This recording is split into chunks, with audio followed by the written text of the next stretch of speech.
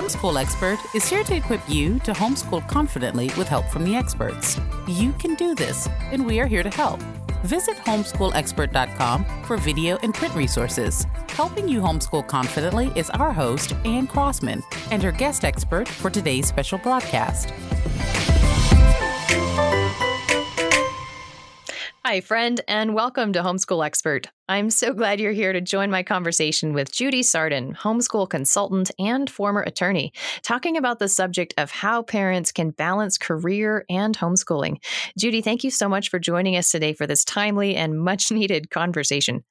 Thank you for inviting me. I'm so excited to talk about it because this is my favorite subject.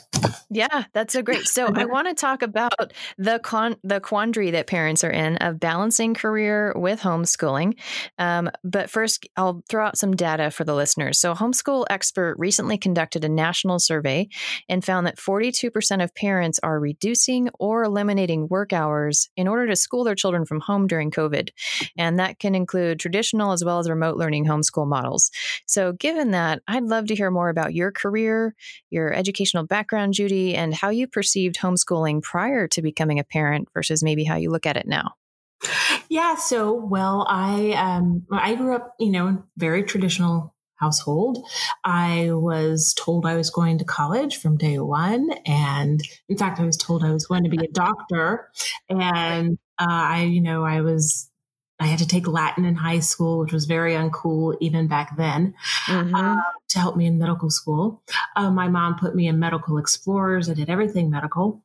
And then I got to college and decided I didn't want to go into medicine. I would be an engineer because that was also still acceptable to my mother.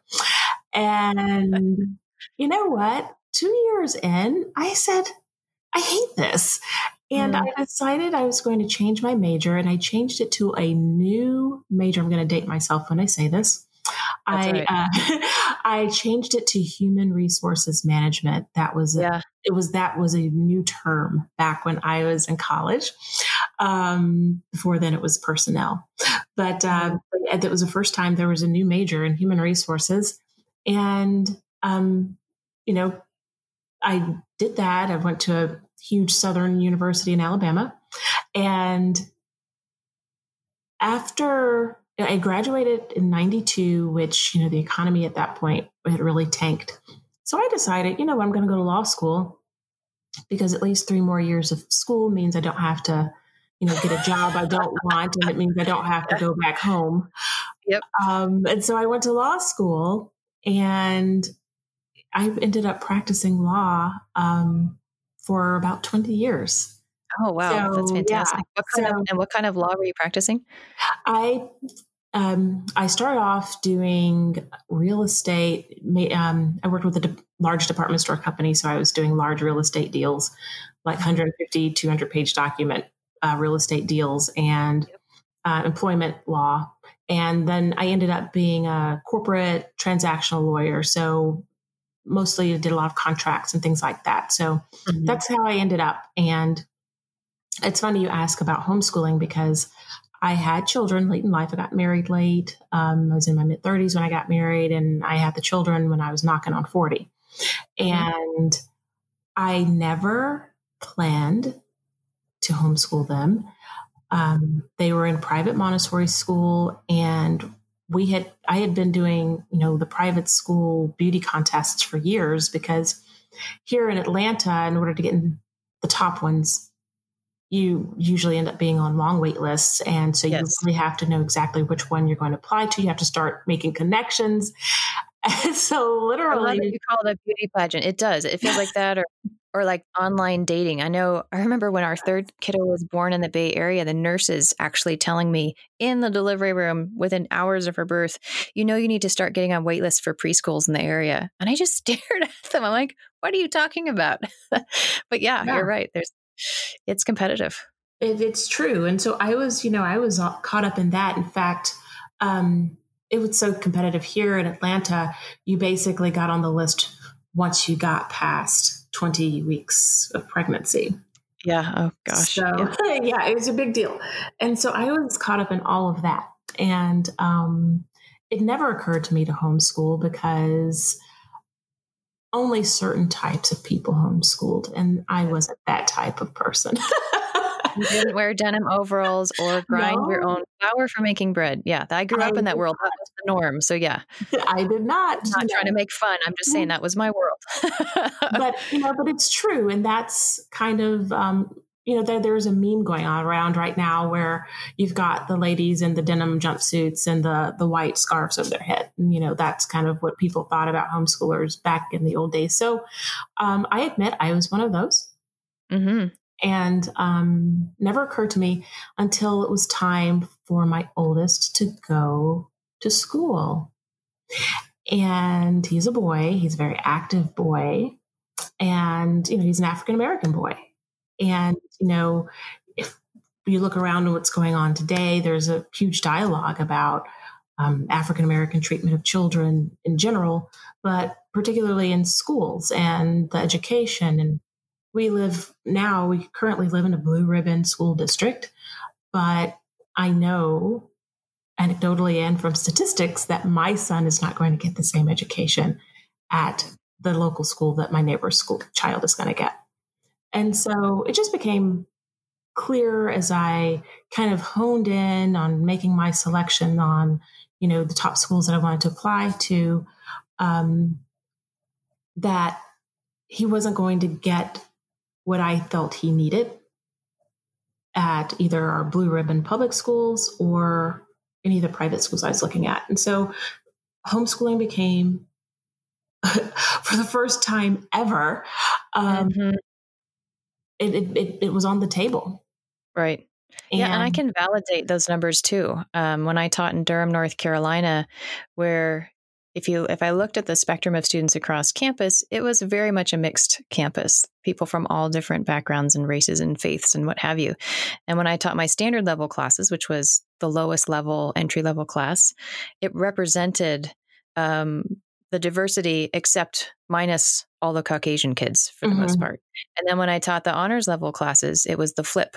It was primarily Caucasian students and just the smallest percentage of non-Caucasian of any background, Latino, African American, whatever. And I'm not the one scheduling these classes. I'm not the one who determines who takes it. I just show up to teach and I'm handed a roster. But it was really apparent statistically, doesn't make any sense. These numbers shouldn't be that far off. So for those listening who may not have experience in the classroom or think maybe, they're not sure how to hear this side of the story, at least from my experience, I can absolutely validate your concerns that, how is he going to be perceived in the classroom? Whether or not someone even intends a negative perception, it exists, and how to get him a great education. So that's a great question. That you were asking. Can you tell me more about your kiddos too before we go farther? Which grades they're in, and how are all of your kids homeschooled? Do you have one child? What does that look like?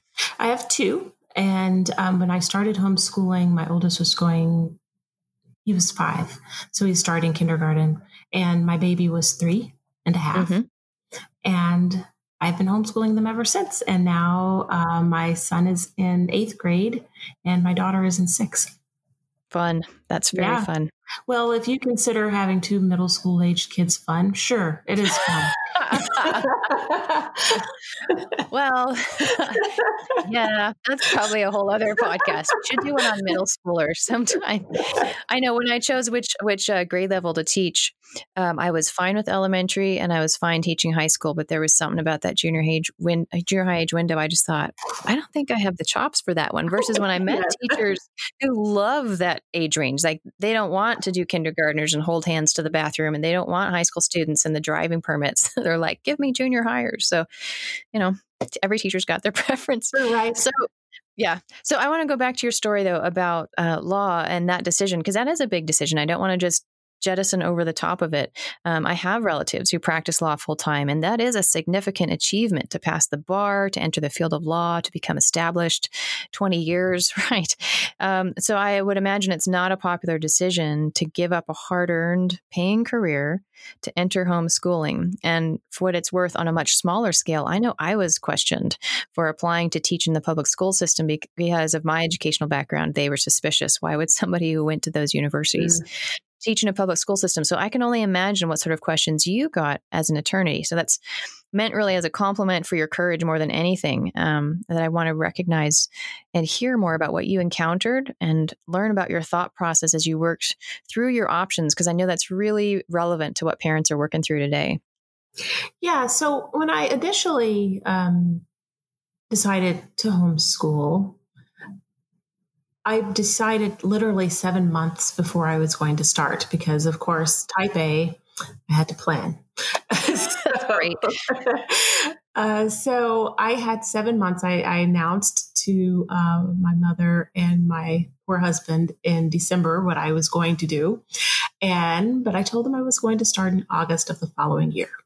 Mm-hmm. So that gave everybody enough time. And I'm just going to have a real conversation here.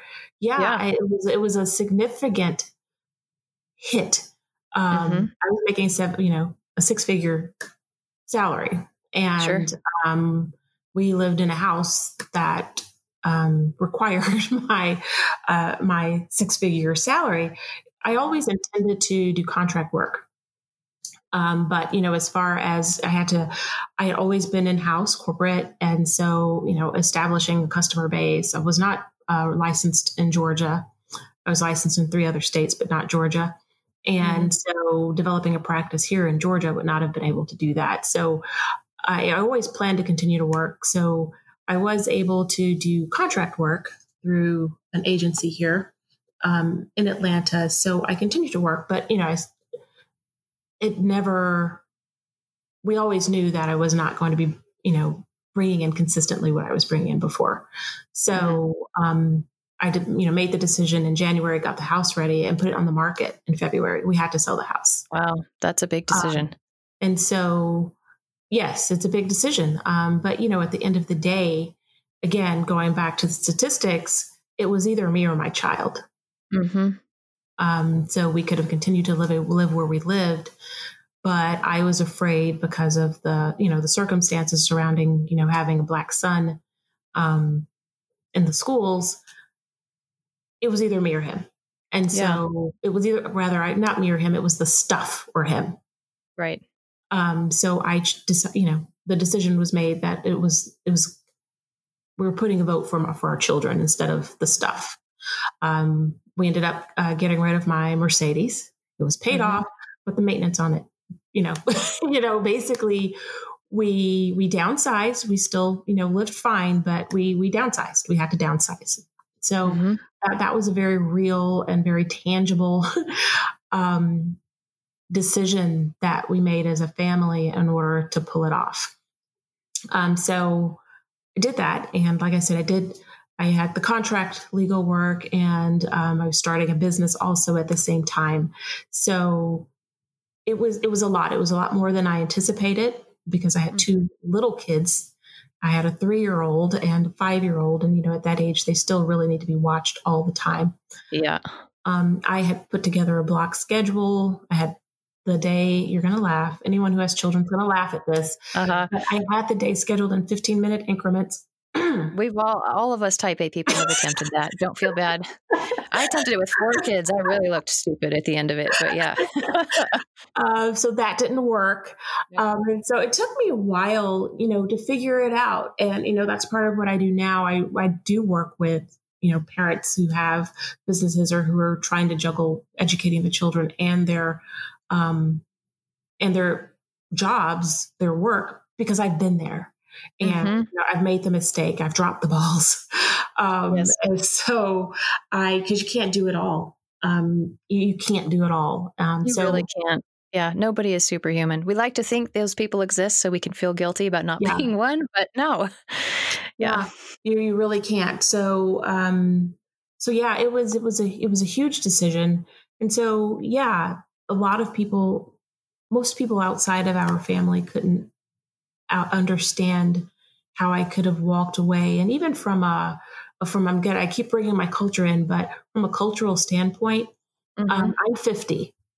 And when I went to school, I was one of the first kids that integrated the Birmingham city schools. I was bused across town in a public, transportation bus, which nobody would think of putting their 7-year-old on these days. But my mom put me on a public transportation bus, and I was bused across town.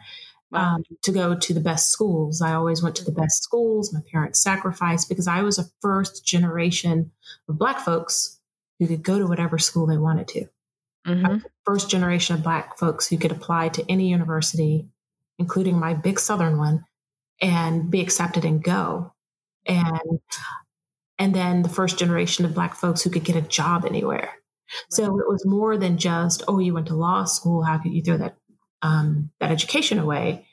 It was, in addition to that, oh my gosh, all these sacrifices that were made for you so that you could, end up where you were. I was at a Fortune 100 company. I was, my first job out of law school, I was in-house at a Fortune 100 company. I worked at a venture capital firm in Alabama. I was working at a large corporation here in Atlanta. And so how could you turn your back on these opportunities when so many people have sacrificed to put you there? So it was huge. It was a huge thing. And then also to pull my kids out of the public school, they never were there, but to not put them there. Also, again, people had fought so hard to get there. Yeah. And so again, you're turning your back. Instead of turning your back, leave your kids in and work to make them better. So it was huge. I can understand how initially that would seem that you were abandoning what had been accomplished so far to date for yourself versus the other perspective, which is no, if anything, you are pushing ahead that legacy that was handed to you of, I will do everything possible to ensure that my child has the best chance possible, which is exactly what it sounds like, right? It was done for you with your parents on the bus, which was done for so many others and lawmakers. And you are a continuation of that piece, but because it looks different than what it had looked like historically, it feels like an abandonment when it's not. It's like, no, this is part two of what needs to happen now. Well, what I always say, when you're talking about the feminist movement or this, I think that all the movements happened because we wanted a choice. Mm-hmm. And so if I choose to stop doing what I'm doing, that's my choice. And I thank the people who came before me to allow me to have the choice. You're exercising that freedom. That's so true. Yes, that's a good way the choice. And so thank you for that. I can choose to be a high-powered corporate attorney whose kids are in childcare 11 hours a day, or which was the case before I stopped.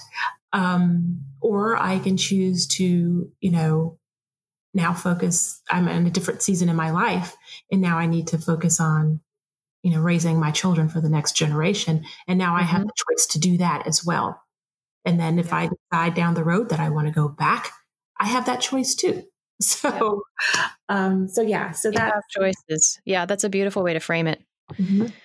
And there are so many students, which means, of course, so many parents in this position right now. Like we mentioned earlier, the 42% of parents who have reduced work hours or given up jobs. But what that translates to in terms of number of students is that there are 40 million students now learning from home nationwide, most of whom were not before, right? The homeschool movement had maybe about 2 million students before COVID. Now we're talking 40 million, which is the entire population of California, just to put it in perspective. So then what advice would you have for parents who are trying to strike the balance between work at home and school at home? It sounds like you were able to pull back from work almost entirely, and you had 7 months to plan, which was awesome. A lot of the parents right now either haven't had the months to plan, or they may not even have the option of pulling back as completely as it feels like it needs to help their kids versus how much their employers will allow them, right? So it's a dance. How do you want to coach them on that part of the dance? Well, one of the main things that I do when I do work with families is encourage them to focus on what's important. And when I say what's important, schools, it's funny because I know people whose kids are done with school in, 2 hours. And I know people whose kids are online for 6 hours a day or 7 hours a day. The schools are really trying to make an effort to create an entire school at home simply just on the computer. Yeah. When I see that, there's clearly a lot of busy work going on. Because and I know it just doesn't take 6 hours for a second grader. Yeah, not at all. It's more like an hour and a half of work. Yes. Yeah. And so what I say is I tell parents to focus on what's important. Everybody's worried about, oh my gosh, my kids are going to get behind. And Mm-hmm. let's focus on what's important. At the end of the day, up until really sixth grade, what's important? Reading. They need to learn how to read. They need to know how to comprehend Yes. what they're reading. And they need to learn math sense and learn math. Yeah, it goes back to the 3 R's, right? Reading, writing, math. If you're doing that, you're probably fine. Yeah. Yeah. And so that's what's important. And that's one of the reasons why when I work with families, I say, let's look at your kids. What are your child's interests? Let's get them outside. And especially it's really difficult now, depending on where you are. But to the extent that you can get outside, take a hike, even if it's on the weekend, you can call that science. Let's go for a hike. Let's look at the leaves. Let's, research some leaves when we get back home. Let's pull some, let's know what the poisons are. And so let's pick the ones that are not poisonous and let's go home and look at them. And what I really encourage people to do is focus on the 3 R's, and then everything else is gravy. Mm-hmm. Yeah. And so many of the parents I see are worried too from a financial perspective of so those thinking, wow, I wish I could homeschool, but I don't have $1,000 to buy curriculum for each of my students.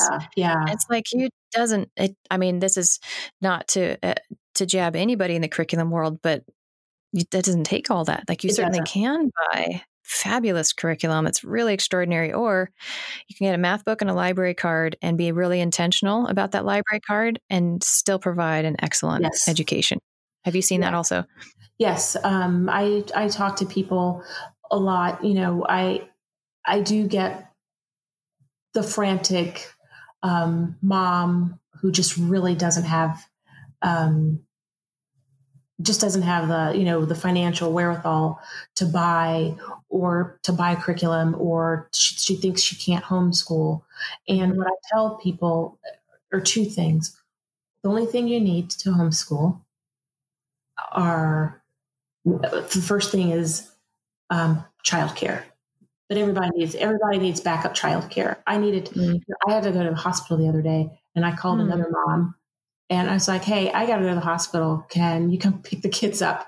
She's like, yeah go. I left the kids here. And she sent her husband over here to get the kids. So awesome. Whether you are a full-time stay-at-home mom or not, everybody needs backup childcare. Yeah, some sort of community to reach out to. Yeah. Yes. And so that's one of the building a community is one of the first things I work on with all of my clients. So if you want to homeschool, it doesn't matter how much money you have or how little money you think you have. You need to have that community. I don't care if it's grandma, it could be a neighbor who can watch your kids during the day or while you work, whatever time that is. And then you can homeschool in the times that you're not. Or if you want to grab an online program, I just signed my kids up, honestly, for Discovery Education Tech Book. It's science and history. It's $45 for the entire year. Awesome. Complete. So that's science and history. That's a great price. Yeah. Yeah. And, even... You want to say the name of it again in case parents are trying to capture that. So it's called Discovery Education Tech Book. And you have to access... As a homeschooler, you can go to Homeschool Buyers Co-op. And you can get an annual... you're familiar with that, I'm sure. It's actually a link on our site. If listeners want to go to the resources link, we've got Homeschool Buyers Co-op on there so that you can find it fast. Because it's a long, when you have to get in all the hyphens and stuff when you type it out. So So if you go there, you can. Well, then since you have that resource on your website, that's like the go-to if you want to get stuff cheap and low cost. Yeah. Have some free stuff on there. Then that's where I got the subscriptions, and it's that's great. It's $45 total for science. So both of my kids are on it. They have assignments, they have tests, they have videos. The whole lesson is set up. I don't even have to do it if I don't want to, and I can if I want. And so it's finding resources like that. So really, I tell people any budget can do it. So the first thing you need is childcare, and you can find childcare. You might have to think outside of the box, but finding childcare, you go in with a couple of neighbors to to pay one neighbor to watch your kids. They could do their tech book. They could do a couple of things while you're at work, and then you can help them for an hour or two after you get off work, just like you would help them with homework. And that's all it takes. We've done kid swaps too. Mm-hmm. And I don't know if you see families doing that where Yes. either for a full day of the week or like you get the morning shift, I get the afternoon shift. And even in COVID, this is possible if parents agree ahead of time on whatever the health standards and exposure risks and such are going to be. But then it's great because not only do I get a chunk of time where I have no children so I can get work done, then I also have a chunk of time where I have children who have friends over, which frankly I think is so much easier than children with not friends over a lot of times because they got a buddy, they got something fun, they're excited, and it's great. So for parents who are really budget constrained, that's an example of what you're talking about for us anyway, of thinking outside the box. Yes. And so that's all you need. You need the first thing is childcare. And then the second thing is, you'd probably spend more money if your kid was in public school with all the teachers' gifts, the dress up days, the science projects, and all of this. Some people I've worked with them, and I'm like, if you can budget $50 a month, $50 the first month, buy the math. Mm-hmm. Just buy the math, and then, like you said, everything else you can do for free at the library. And then if the next month you want to buy something else, buy it. Then it doesn't all have to be bought up front, and you don't have to spend hundreds of dollars per kid. A lot of people do it for $100, $200 for the whole year. And so it's just a matter of figuring it out and thinking outside of the box. Yeah, that's very true. And so then you had a second part. You had said you wanted to talk about the community aspect as well as where to find some of this. Yes. So it was the first thing was finding community and getting the childcare, and then the second thing was figuring out how to do it economically. And this is striking that balance. And this is how it can be accessible to anybody. Yeah. And I'm living this out right now. I did an interview this morning with somebody and he wanted to know if I was for, am I for real or am I this single person who has no kids who's telling people how to homeschool? It's like, oh my gosh, no, I am starting a business. I have 4 kids. One of them in high school is doing remote learning online. So we've got all that schedule challenge to deal with, right? If he does have hours and hours of Zoom classes, or Canvas classes. And then I've got 3 younger than him who are all doing the privatized homeschooling. And so I know how to contrast the two worlds. We're doing work on weekends and evenings, and it's a lot of work, but it's doable. Yeah. I'm not binge watching Netflix like my friends with no kids right now, but it's totally doable, and they're still getting a solid education. And it was sweet. My high schooler came to me the other day and he goes, "Mom, I know COVID's not fun for anybody, but I really kind of like being here all day and doing my work here, and we don't have to run around all the time. This is actually kind of nice." Bless your heart that even this far in, you can see that.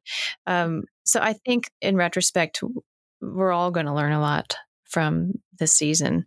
And I would be curious though, and I haven't prepped you for this question ahead of time, so feel free to pass if you want, but Homeschool Expert really tries to reach families no matter what kind of homeschooling they're doing. Remote online learning through the public school, online classrooms with a traditional privatized homeschool, whatever. We're here to help with a variety of resources. But from your own experience, which do you think is easier?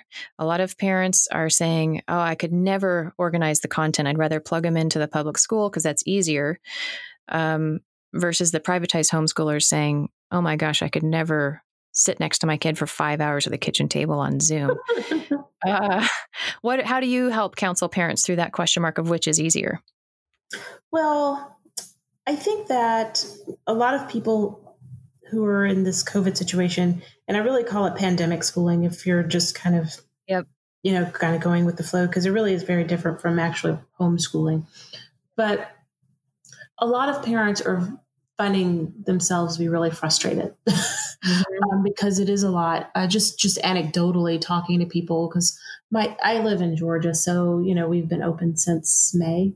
So my kids have been playing sports since May. We've had a full baseball season and tennis tournament. Don't tell my kids that. They still can't play soccer. Don't tell them that. Yeah. So, but anecdotally talking to the kids, I have talked to kids who said that the online public school is too much because they are on the computer 6 hours a day. Most of the private schools are also doing full days online. And it's a lot. It's a lot. The children are having meltdowns. It's too much screen time. And so a lot of those moms are now beginning to turn to, which they thought that the online virtual school from the school system was going to be the answer. But a lot of people are now, a month in, 5 weeks in here, are beginning to pull out because it's too much pressure, they say. I think but some people might not believe it initially until they've experienced kind of the full throttle of it. But it's easier to put together your own thing. As I tell people, if you want to buy a curriculum, there are several that you can buy that tell you exactly what to do. Right. I use Asana, which is a project management software, also free. You can get the free version. That's the one I use. ASANA, Asana. And I put the kids' schedule in there. I just, sit down on a Saturday or Sunday. I kind of go through all the stuff that they have, and I'll tell them, do this one, do this assignment, do this assignment. Yep. And they can access it on their phone. It pushes out to their Google Calendar, and they can access it on their phone, and they just do it. And if they have questions, they come and ask me. They just do it. Yeah. So, they're older, of course. And there are different ways that I work with people who have younger children. It depends on if the child can read and things like that, on how you can manage their schedule. But like, I'm sitting here on this podcast and you don't hear a sound. My husband is working here and the children are here. Yeah. And so it's doable. Every situation is different. And so we have to work on, every person's situation, but putting together your own schedule, which allows you more flexibility, is infinitely easier. How much nicer to be in control of your time. Yeah. Yes. Yeah. And one of my kiddos, so I wanted to understand what's going on with the online classes. So much like you, I picked one this year, even for my homeschool kids, which was a science online, meets 1 day a week for an hour. And I thought, I just want to see how this is working so I can better speak to parents on the subject. And there are many things they love about it. But even my fourth grader just yesterday came to me and said, Mom, I met a new friend, but we never get to talk to each other during class because it has to always be about science. And so for parents who have chosen to do a lot of remote learning or pandemic homeschooling, they did so hoping it was going to meet social needs for their kids who are isolated during COVID. And I think, as you mentioned, as we get farther into this, we're going to find it's not really meeting the need the way we want to. And if that's the primary reason parents are choosing remote learning, there are other ways to get social needs met. Still using online, but just not in a classroom setting potentially. Well, it's difficult, after the first month of COVID and the isolation, because we were locked down here for about a month. But by the end of that month, my kids didn't want to have anything to do with Zoom. Because all of their classes that they were taking had gone online, because they do a co-op. So their co-op classes had gone online. And then people were organizing. Some moms actually put together play dates. So twice a week, the kids would just sign on and they would play, they would talk, they would dance, they'd listen to music, and or they'd play Roblox together while looking at each other. And then that was fun. But even that got old after a while. And now they really don't want to have anything to do with an online class. But my son does take 3 online classes. Yeah. He takes Spanish with folks in Guatemala. He takes writing with a lady who loves middle schoolers. And what else does he take? He has another one that I'm... Mention your science history. They're doing the science and history on the... Discovery textbook. Yeah. Oh, he takes math. He does Mr. D math. Fun. For algebra, because I'm done teaching. I know. And my oldest hit pre-calc, he's like, "What do you mean you don't remember pre-calculus, Mom?" I'm like, yeah, honey, that was 20 years of not using that information. And I long don't, gone. and I don't want to remember it. No. Yeah. Yeah. And so I think we're going to learn more about the remote learning and how that is helpful or isn't helpful. And like I have personal bias, obviously, because I chose to homeschool, but that's because it takes so much less time. And when I'm sure you've run into this too in counseling parents. The beginning of COVID, when I was first talking to parents about what they can access and what resources are available, when I outlined for the parents of elementary students what a homeschool day actually looks like, Yeah. they were stunned to disbelief. Yes. They said, no, I don't want my child to fall behind. An hour and a half a day is not enough schoolwork. I want them to stay ahead. And I said, that's not a fall behind number. That's actually probably going to put them ahead of their peers. And they're like, there's no way it can be that easy. It's like, it really is not that as hard as people think it's going to be. Yes. But that's what the privatized model. It's a whole different ballgame when you're accountable to the school district or the state, checking their boxes, filling their hours and seat time. Well, and they have to fill the hours every single day. And so they have to figure out a way to fill the hours instead of just being done when you're done. Yeah, the accountability is necessary. Anytime the state's taking money for their education system, they have, like, having been on the teacher side of that, I completely respect why it's necessary. It's not that anybody's trying to punish kids and put them in a seat, and without cause. They have to have that accountability in place. And so, to the extent parents can take on the accountability, it opens up all kinds of options. So, if I could have you in a time machine, then if you were going to go back to the beginning and counsel yourself about your career homeschool balance, what would you tell yourself that you think might be relevant to folks listening? Well, actually, speaking to your point, I mean, when I first had my day scheduled in 15-minute increments with a 3 and a 5-year-old, I mean, I had us doing school from 8 to 3. And I understand now how ridiculous that was. But one of the things that I tell people all the time, and I talk about this when I'm doing my workshops, is manage your expectations and really focus on what's important. What's really important. So, for example, my son, like a lot of boys, hates creative writing. And so if you give him a writing prompt that says, imagine you're a purple butterfly and write about your day. Yep. He's going to have a meltdown. And I don't care what kind of yelling and screaming and gnashing of teeth occurs. You're probably not going to get a paper written about him as a blue butterfly or purple butterfly. It's not going to happen. Or it could be 25 lines of, I hate purple butterflies. I hate purple butterflies. You're like, that's not what I asked you to do. And so, so then you have to look, okay, let's manage our expectations rather than having this really meaningless writing assignment. What is important? What's important is that my son learns how to write. So boys in particular tend to like, they're creative writing boys, but the average boy, the typical boy, statistically boys just think about men. What do men like to do? They like to solve problems. So if I ask him, can you write me a paragraph with detailed instructions on how to fix a peanut butter and jelly sandwich? That was actually one of the first true writing that I got out of him because he could write about that. He could write about something that he personally knew as a little 7-year-old. Yeah, that's so great.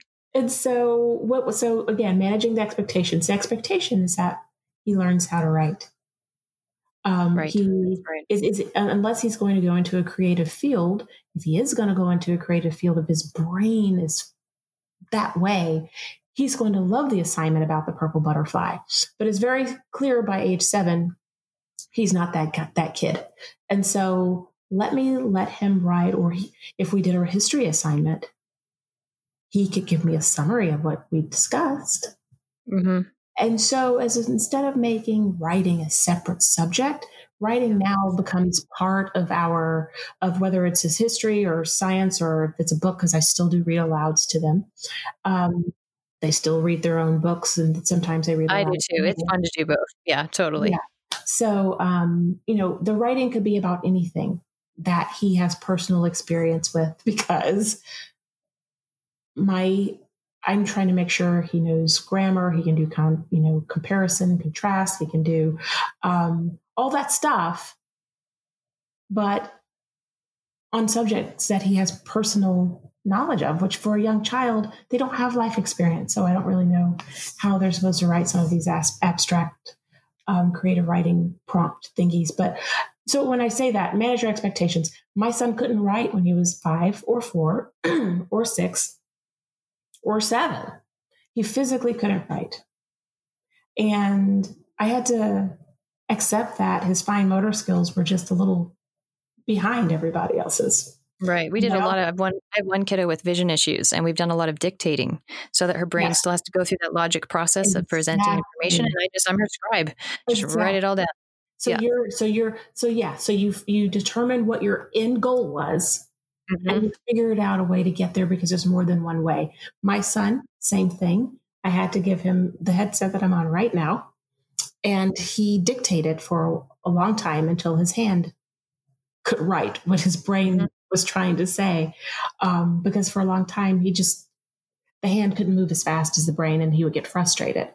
And so, but because the goal was to get the writing done, and he could dictate a whole page, and then he could go back with his hand and edit it, and then correct it on the computer. So managing expectations is key. And so really understanding what is it that you're trying to get at and the best way to get to it. And there's pretty much always more than one way to get to it. We're just so locked into our traditional thinking that it's hard for us to get there sometimes. It is hard. I do think we've locked ourselves into a mindset.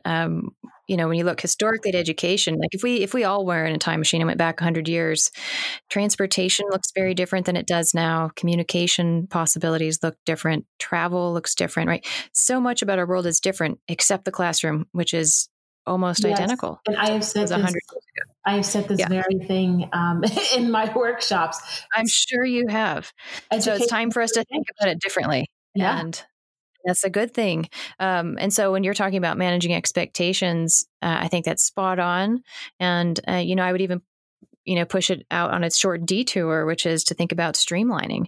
I welcome our kids into that expectation process so that we can streamline. And by that, I mean, some parents are always worried, well, what if I can't get him to do the work? It's like, okay, I have a conversation with my 5th grader. He's, it's a boy, and he's able to handle that. He's of average, 5th grade boy maturity. And I can sit down with him and say, okay, the state is going to want us this year to do these 4 following things. They want you to read a biography about somebody famous. They want you to do a science project understanding DNA. They want you to do a writing assignment where you have to have a persuasive essay and, a historical timeline.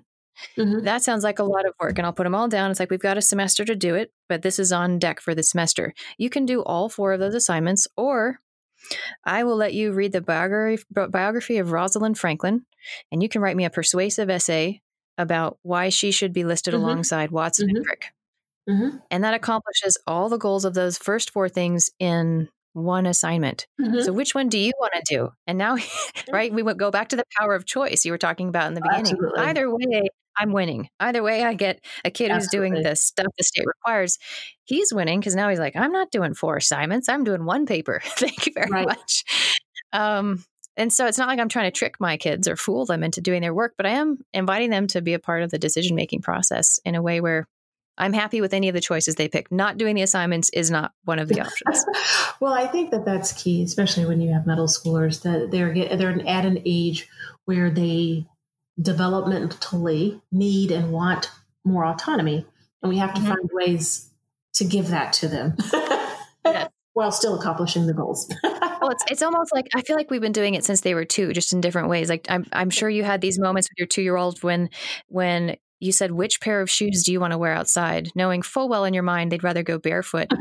But because you said which pair of shoes, it's like, oh, well, I want the blue ones and not the red ones. Right. Great. Either way, I'm winning because you're wearing shoes. So I don't care what color they are. Exactly. Same deal. Hasn't really changed that much. Just at school books and not shoes.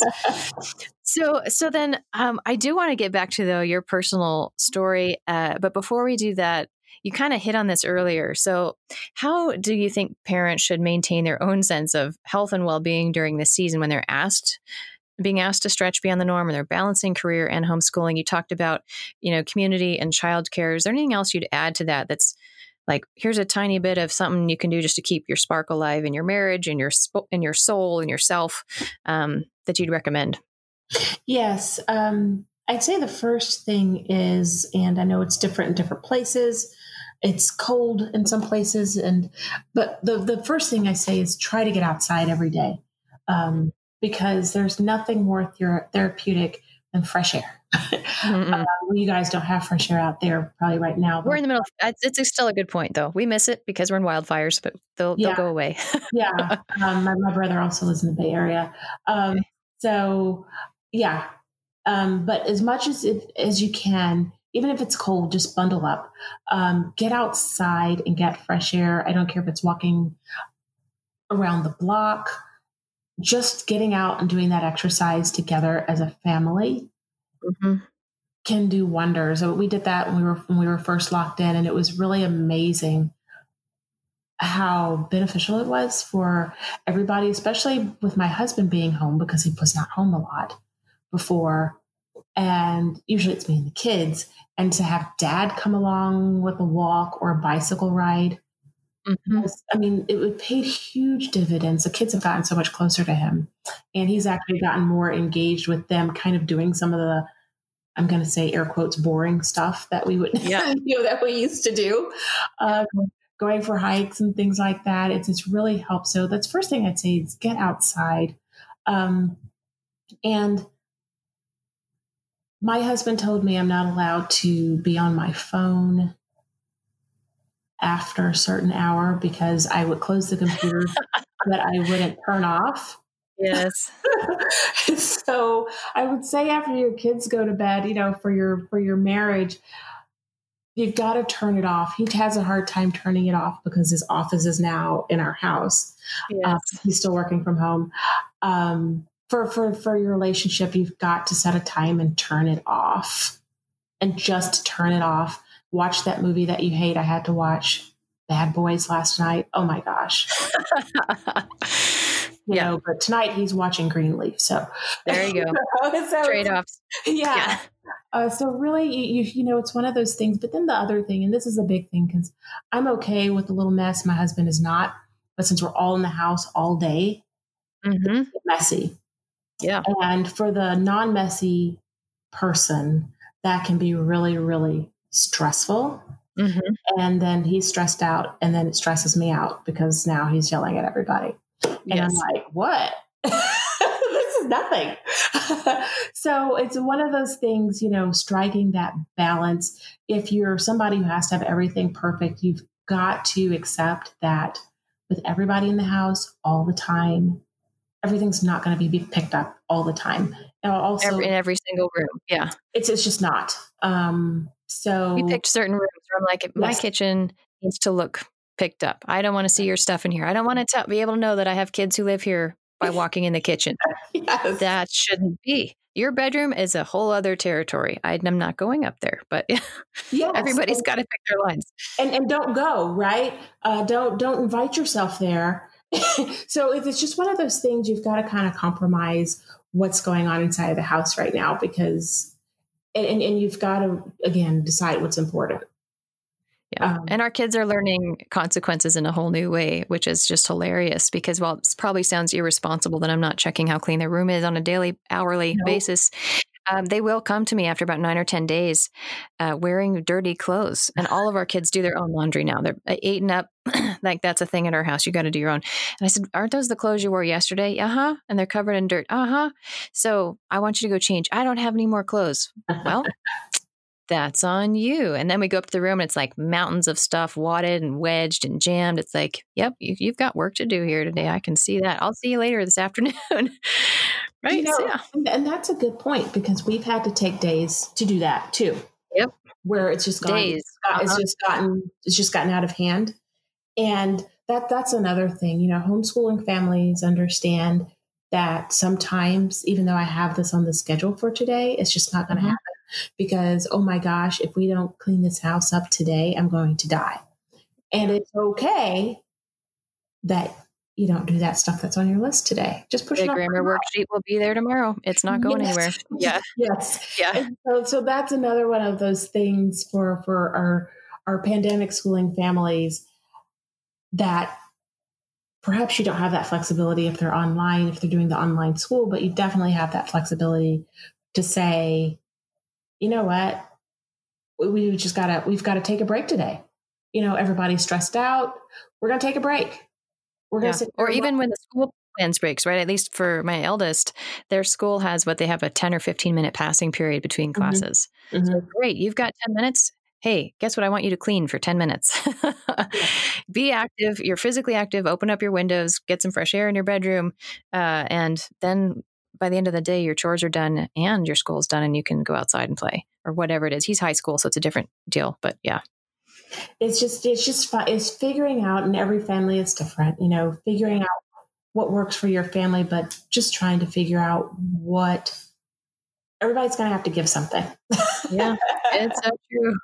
It's so true. So I know you said you have middle schoolers, but that means the future is on the horizon here. So as a way of closing this out today, Judy, can you tell us, what are you doing now? Where do you see yourself going with your career? And then any final thoughts in all that for families? Sure. Well, right now, as I mentioned, I work with families to help them just strategically plan their kids' career, high school and elementary and middle school career, so that they can ultimately get into the college of their choice. And so when I'm working with families, it's not just a matter of, okay, we've got this list of classes that we've got to take. It's let's look at your kids' interests and let's see how we can create an academic career that sets them on their trajectory that they're wanting to go, and also their outside activities. As you and I talked beforehand, it's so important to find for your child to find their passion and to really delve into that passion, middle school and high school. Have something really to show for it. It's more than just I did 40 hours of volunteer work. Right. And so, kids are going to have so much more than that just to get in colleges now. I mean, everybody has good grades. Everybody's got good test scores if we're taking test scores. Right. So what are they going to do to differentiate themselves from that? And so I work with families to help them set their kids up for success and getting into their colleges by looking at the whole child and finding all those things out, even outside of an academic platform. And I mean, some families that I work with aren't even homeschooling. I'm just helping them outside to find those passions and put together those passion projects. And so that is probably what I'm going to continue to do. I like it a lot better than practicing law, but it allows me to still use the planning and the strategy and a lot of the things that I would have used when I was writing contracts and negotiating and things like that. And I enjoy, working with kids and seeing success, and as opposed to, pushing another piece of paper across my desk. So hopefully I will be able to continue doing that going forward, because it's work that I really enjoy and I'm really passionate about it. That's so awesome. Well, thank you for your perspectives that you've shared today, though, Judy.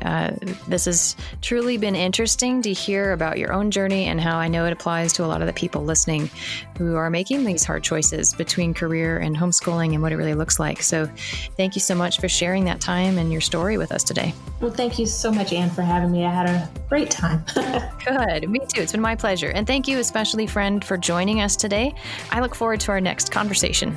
Thanks for joining Ann Crossman on our podcast, helping you homeschool confidently with help from the experts. You can do this, and we are here to help. We invite you to follow us on social media and subscribe to our podcast so you stay up to date on the latest resources. See you next time.